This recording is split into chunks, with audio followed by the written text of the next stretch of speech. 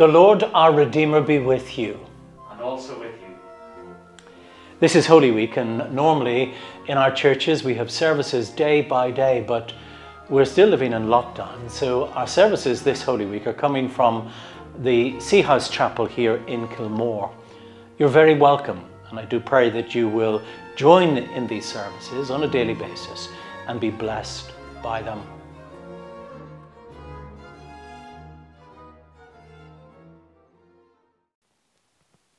God of our days and years, we set this time aside for you. Form in us the likeness of Christ as we walk with him in the shadow of death. On the way to the cross, we might be blessed and raised to new life with him. Amen.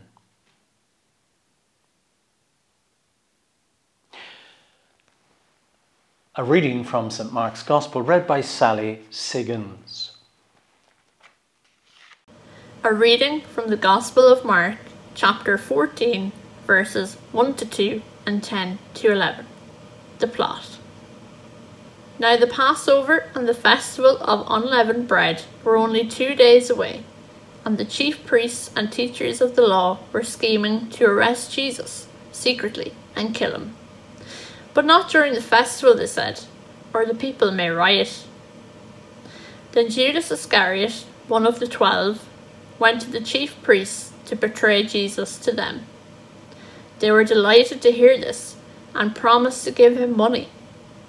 So he watched for an opportunity to hand him over. This is the word of the Lord. Thanks be to God. Let's pray. Open our eyes, Lord, and our minds that we might see and understand wonderful things from your word through Christ our Lord. Amen. From the opening pages of Mark's Gospel, the shadow of the cross, the shadow of death, broods over the entire story of Jesus. We can see that in the opening chapter, chapter 1, in Jesus' confrontation with Satan in the wilderness. Then in the next chapter, the shadow lengthens with the skepticism of the scribes and the Pharisees. The shadow deepens as the religious and political leaders conspire to eliminate Jesus in chapter 3 and verse 6, for example. And here in Mark chapter 14, the shadow darkens in the plot to kill Jesus. Mark outlines the details of the plot in verses 1 and 2, and then in verses 10 and 11. In Mark's telling of the story of Jesus, he often uses a literary sandwich in which two pieces, you think it of as the bread, hold together a filling. And so therefore in this chapter, verses 1 and 2 are one slice of bread, and then verses 10 and 11 are the bottom slice of bread, and the filling is in the middle, which deals with the anointing of Jesus by an unnamed woman, in which we think about tomorrow evening. But for now, we want to look at the details of the plot. And like good detectives, we want to ask a number of pertinent questions. When was this plot hatched? Its timing. Who was involved in the plot? What was driving them? What was their motive? And how it took place? What happened? So let's interrogate this text in Mark chapter 14 together to ask and seek answers from these vital questions.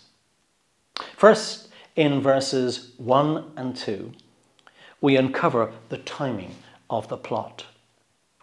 It happened, Mark tells us, 2 days before the Passover and the Feast of Unleavened Bread. You'll see that in verse 1.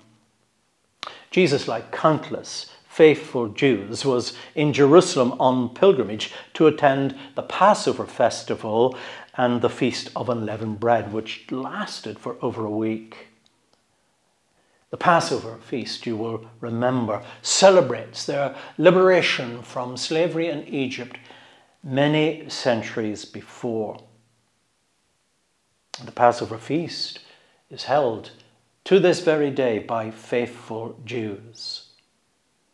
And the plot to arrest and to kill Jesus was hatched on the cusp of this most significant religious festival in the Jewish calendar.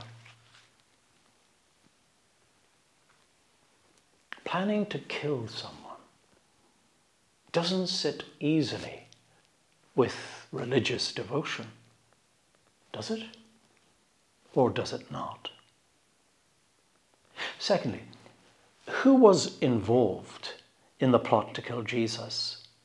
In verse 2, we read the chief priests and the scribes, the top men, as we would say, in the Jewish religious establishment. Can you imagine for a moment the Protestant Archbishop of Armagh, the Catholic Archbishop of Dublin, the President of the Methodist Church in Ireland and the moderator of the Presbyterian Church in Ireland coming together to conspire to arrest and then kill someone? It's unthinkable, isn't it? But that's what happened in first century Jerusalem. The religious elite wanted Jesus dead. Why? What was their motive? The answer to this third question again is in the text. Was it because Jesus had turned the tables over and caused a commotion in the temple? Was it because Jesus confounded all their questions and exposed their hypocrisy?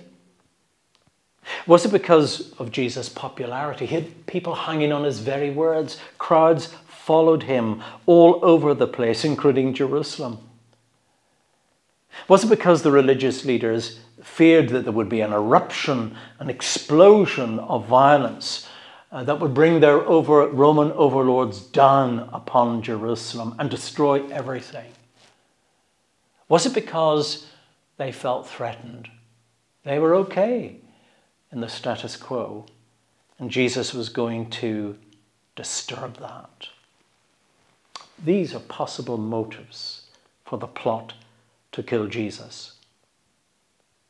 But for Mark, the overriding reason why these religious leaders plotted to kill Jesus was because of human wickedness,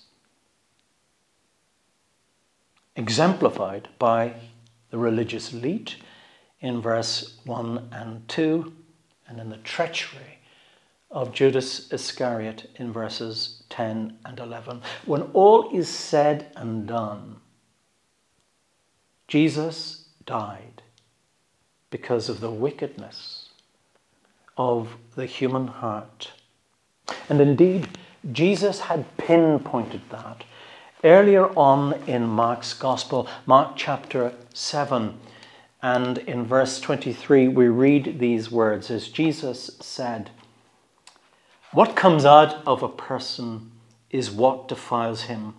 For within, out of the heart of man, come evil thoughts, sexual immorality, theft, murder, adultery, coveting, wickedness, deceit, sensuality, evil, slander, pride, foolishness."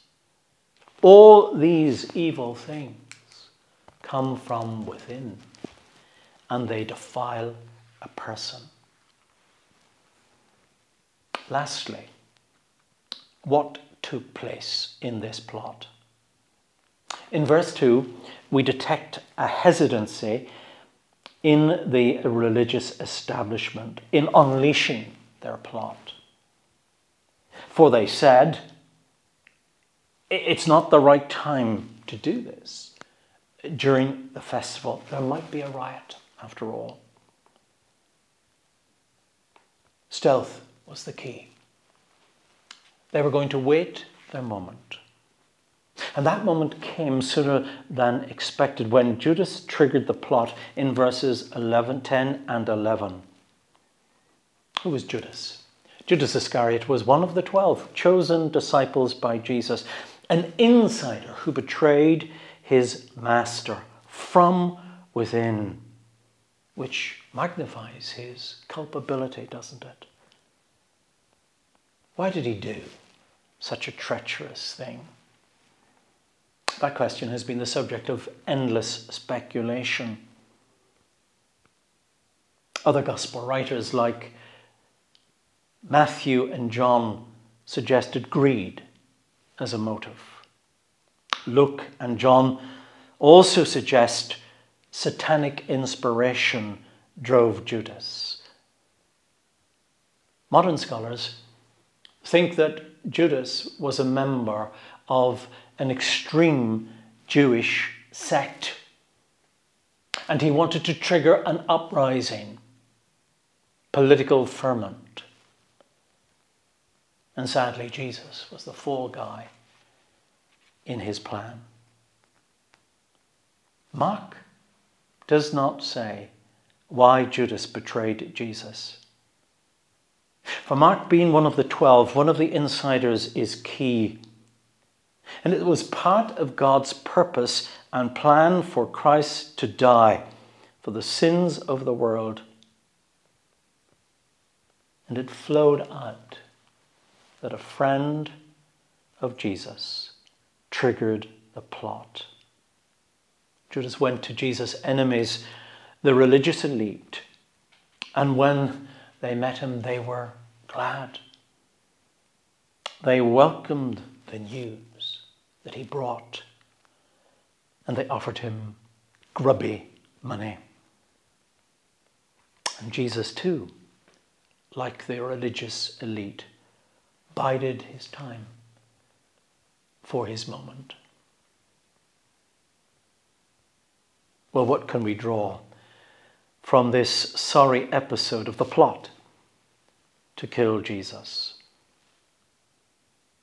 Does it shock you that religious people could do such a thing? Does it surprise you that a friend could betray a close friend? No. History is replete with examples of deeply religious people and religious leaders doing awful things. And friends betraying family members, betraying their own. It happens all the time. But who was it that the chief priests sought to eliminate and who Judas betrayed? Mark is clear. Jesus Christ, Jesus of Nazareth, Son of Man, Son of God, the Christ, the Messiah, the expected one, God incarnate, God in our shoes.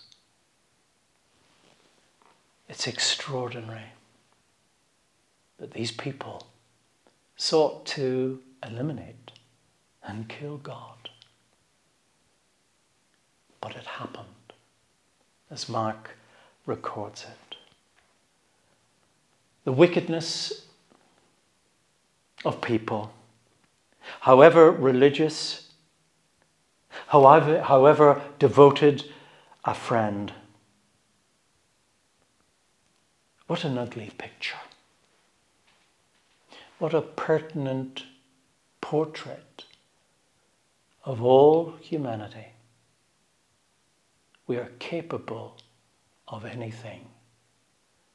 And this portrait is a mirror image of you and of me. Amen.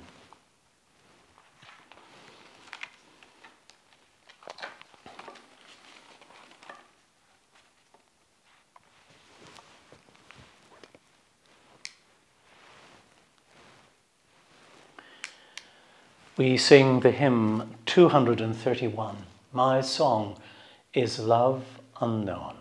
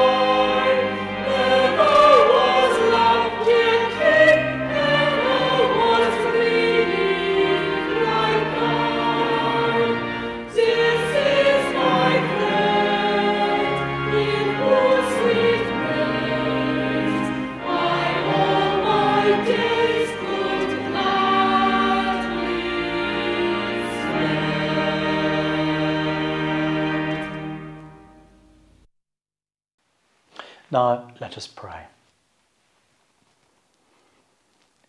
We praise you, Lord Jesus Christ, for you are our champion, and for our sake you exposed and overcame the wickedness of men. By your passion and your death, give us hope and victory in the face of evil. Amen.